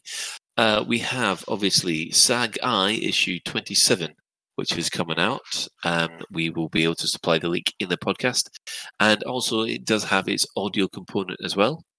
In addition, we also have its sister publication, Parallel Worlds number 10, that's been released this week as well. Again, it also has most of its articles in podcast form. So, moving on from there, Flight Assist is a new fan-made weekly podcast, which is hosted by Commanders Psychic and Mal for the Win. They went live on Monday. We'll be interviewing commanders from across the Elite Dangerous community, so head to Flight Assist Podcast, all one word.com for more info. And the first one went out yesterday. So it does seem that all of a sudden we've got a massive flurry of Elite Dangerous podcasts suddenly appearing. And I think that makes my count up to 5. 6 when you include the Guard Frequency, who are kind of half Elite Dangerous, half Star Citizen. Okay, I'm going purely by memory. So, Guard Frequency, Flight Assist. Yep. Elite Week. Yep. Loose Screws. Yep. Hutton Orbital Radio, yeah. Yep. Ourselves. Oh, yeah, I forgot about us. Yeah. I don't count Radio Sidewinder because they do constant. Yeah, they're 24/7 streaming. Now, there used to be Broadcast Cobra. Yep, but I think they're fairly defunct now. Yeah, although I have heard rumors that there's an alternative version of it on SoundCloud, but I think people are scared to tell me because it's basically they think I'm a Care Bear and you're a Care Bear. We're all Care Bears. Not since I started playing Power Play. Oh, yeah. Once I see an enemy player in Power Play, it's supposed to be gloves off. That's it. You're supposed to know that, Yeah. Have we missed anything? Oh, EliteCast, the Spanish one. Oh, yes. Sorry. Yes. Let me rephrase this. This is the 6th English podcast that we know of. Yeah, I was about to say, if you're counting foreign language, I think there's going to be a Polish one on Hutton Orbital too. Hutton Orbital is a foreign language. Hutton Orbital translated into Polish? No, was it Commander Rootstadt? One of the moderators. Oh yeah, is Winged Hussars? Oh, the Winged Hussars, yes. Do they have a podcast as well? Do they? Yeah, they're going to be doing an hour podcast on Hutton Orbital. I don't remember the full details of it, but I just remember Vanteon advertising it. Okay, Elite Kaizen is also saying the German one. I'm not quite sure what that one is, but apparently there might be a German podcast as well. All right, I think we'll have to do a whole compilation of all other voices that are in Elite Dangerous at the moment. I don't think we could do all other voices because then you have to add in all the streamers and things as well. And there's an awful lot of streamers too, which is awesome. Yes. The Elite Dangerous content creators community is amazing and great and lovely. Is anyone else thinking they're just going to need to find more time in the week now to listen to things? I don't have enough time as it is. That's my problem. Since Elite Week split from Loose Screws, it's kind of made things a little bit more difficult on the old podcatcher. But yeah. Well, moving on. Does anybody have any other community news that they would like to highlight before I move on to the rest of things? Operation Ida had an announcement earlier during the show that's quite important, which is CMM composites are one of the hardest commodities to get to repair a station, and they actually found a gold mine of them, and they're sending out several carriers to go be filled up over the next several weeks, so they need people to haul for them. The easiest location is Aldith Folly in... Oh, God, I want to sound like Colin trying to read this. Could you add this to the community corner as well, please? Hang on. Read it. Yeah, actually, I'm going to just copy and paste it for Colin there because he's probably going to get closer to the real thing. Bless you. Oh, you sods. I know that system. I can only say Autohenetsi. It's actually an EI. Well, it's kind of in EIC space. It's embedded in EIC space, and we've strenuously tried not to expand into Auto Henetsi because we want it to remain in Anarchy, because it's where we go to clean up all our misdemeanors at the whatever it's called, the brokers or whatever it's called there. But yeah, also Henetsi, it's a system close to my heart because in fact I need to do another trip out there because my crate is I had an evening doing BGS stuff, and I basically spent an evening committing petty crime, and I need to expunge my record. So I need to go to, I think it's Gold Terminal or something. It's the Orbis station there. I need to go and visit it. Auto Henetsi. Auto Henetsi. Yes, there you go. Okay. See, I managed it. Well done. Is that because you've heard it pronounced first? Only because I've heard it. I would hate to attempt it without hearing it first. That's half my problem. It's Mac. You might be able to confirm it's a small base, so you need medium. I think there's a big one in Auto. I'm pretty sure that Ninja's saying it's a small base. Oh, the actual place where you need to get your Aldous Folly is a small base. Yeah, we always go to the big station because that's where the legal services are. So I've not been to. Well, Aldous Folly, I think. Yeah, no, I don't think I've ever been there. It's a case of pack up your pythons because that's going to be the best ship to haul that stuff out in, isn't it? Right. Yeah. Yeah. So okay. Thanks, Atrix. Breaking news there. Thank you, Atrix. Breaking news. On the You're subject welcome. of other breaking news, we've just heard from the BBC that they have discovered black neutron stars.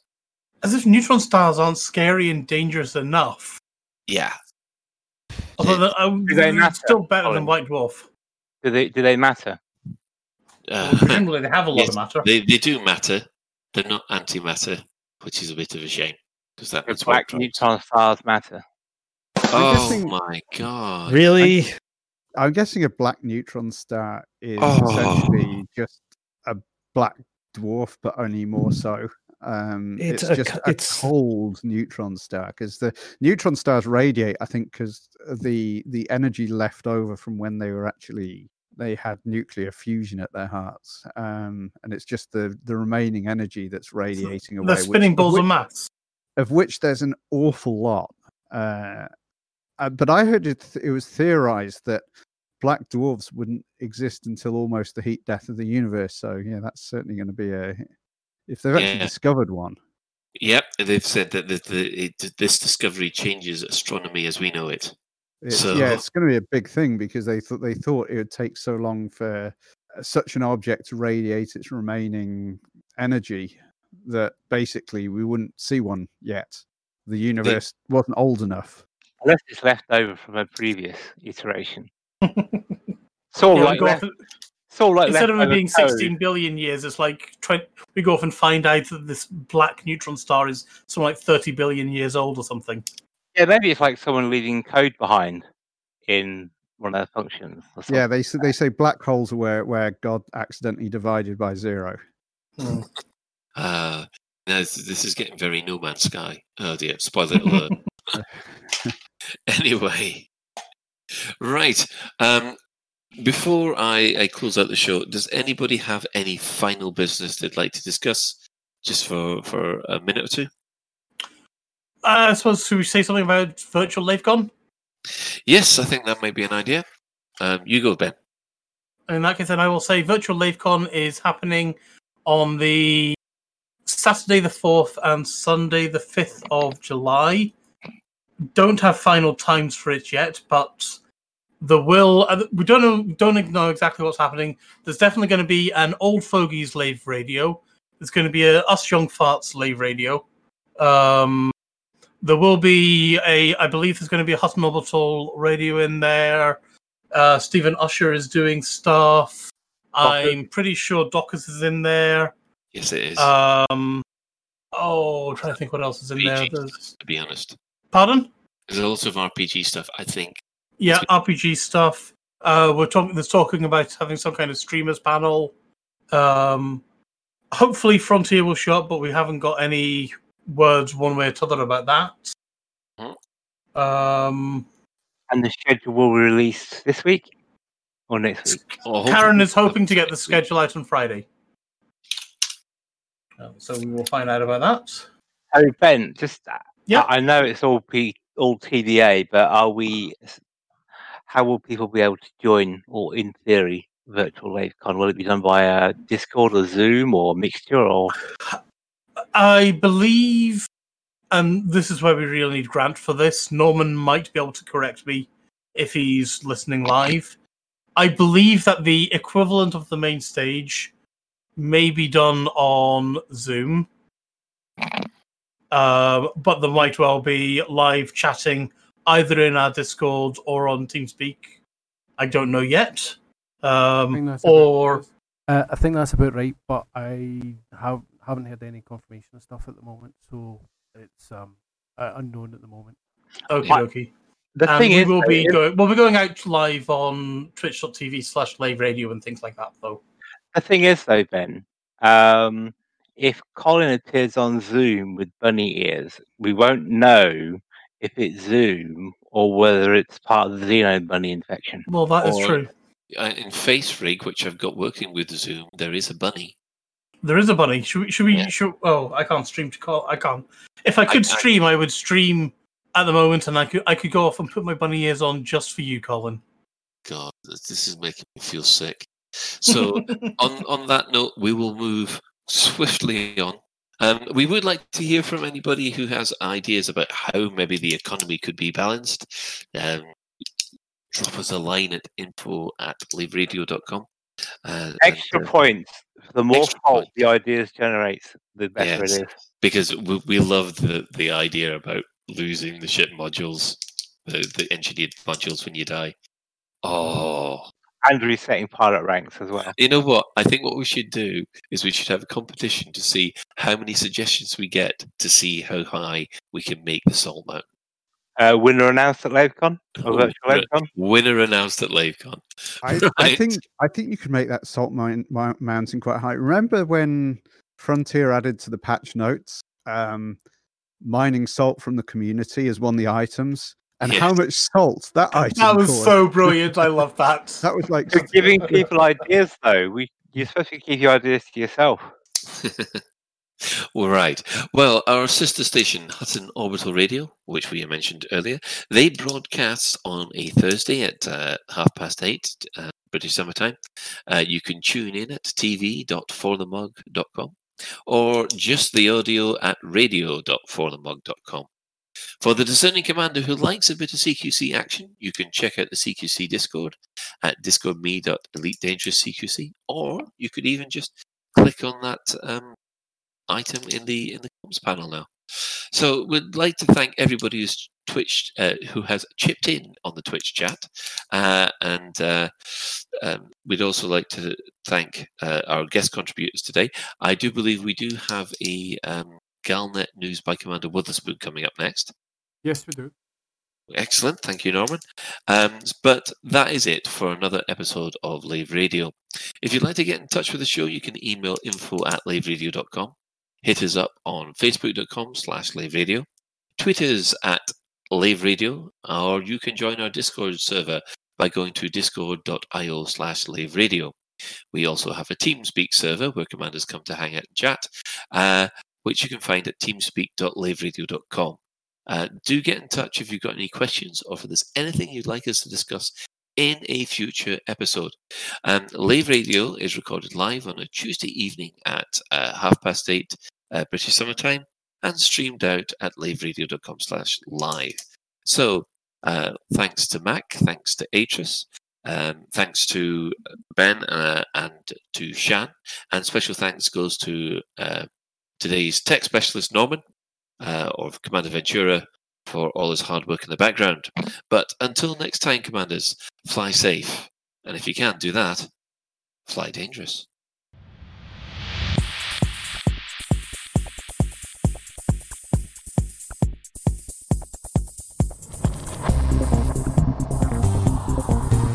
Is your life like this? Sounds like someone having an orange inserted.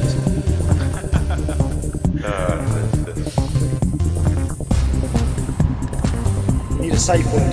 Space can be loaded.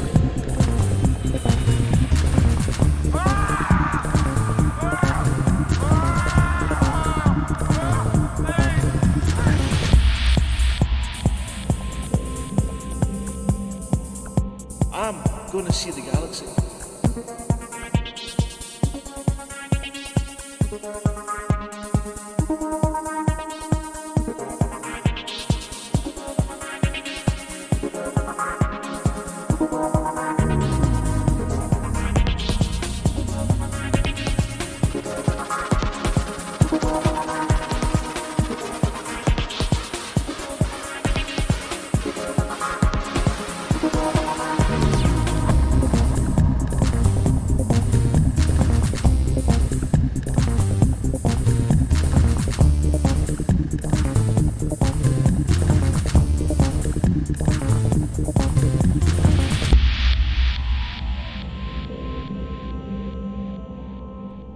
Ah, damn it. No worries, guys. Hold the fort for 2 seconds. I'll be right back. According to scientists, Uranus is full of methane gas. I think you're right, though, Colin. What have you done with Shan, and when can we have him back?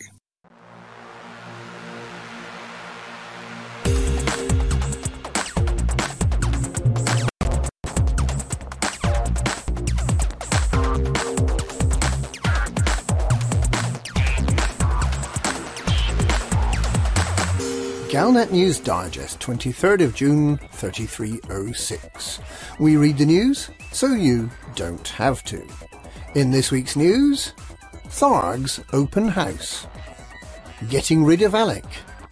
Don't call me Wendy. Tharg's open house.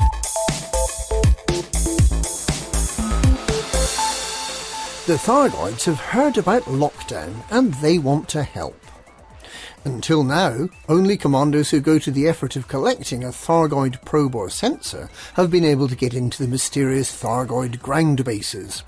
Think of it as the price of admission to drive through the organic halls and marvel at the tall central chamber with an egg-covered roof and a mysterious machine in the middle. But now, the Thargoids have opened up their sites to all commanders, even those who can't afford the price of admission. The Thargoids recognise that times are hard and they want to do their bit to help. Commanders are invited to visit any Thargoid base and have a free tour. Please note, however, that the galactic orrery in active bases can only be activated by commandos who bring both a Thargoid probe and a Thargoid sensor. Links continue to be available at the venue as normal. Commanders who can afford to are invited to leave a tip for the Thargoid scavengers who maintain the venue on your behalf. Getting rid of Alec.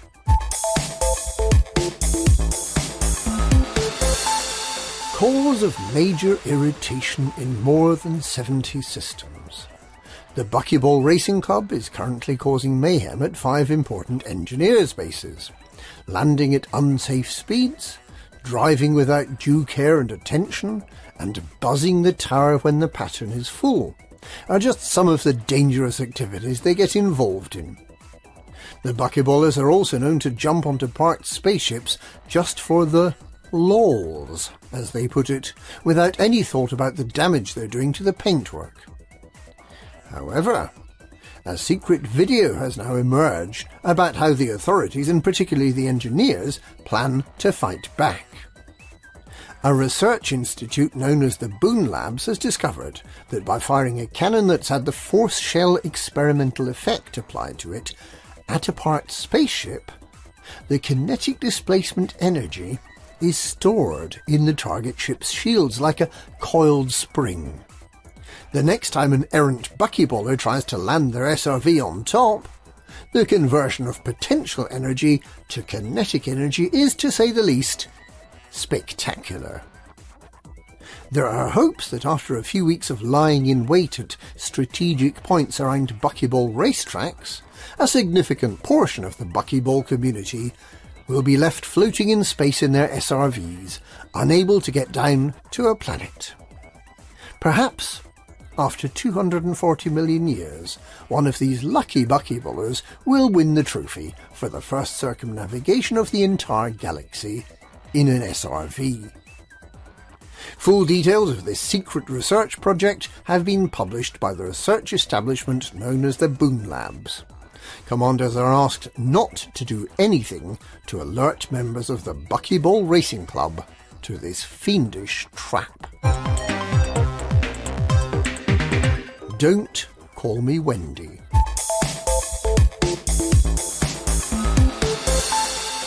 A sad message has been received at a new unregistered comms beacon in the WNL system in Colonia. Home to EDS 38 and currently the scene of a dispute between the Biscuit Munchers and the dastardly interlopers of New Simbad, the beacon appears to be a valedictory message from a Commander JCMW38, who implores his fellow commanders to guard the biscuits. In related news, Little Will Flanagan has been promoted to product manager for unspecified new things, and Captain Arthur Beard Tolmie has taken his place as the head of spin at the Pilots Federation, in charge of Stephen, Bruce and Tim. So it seems pretty unlikely now that the League of Skaven will ever make it into the galaxy. And that's this week's Galnet News. Galnet News, we read the news so you don't have to.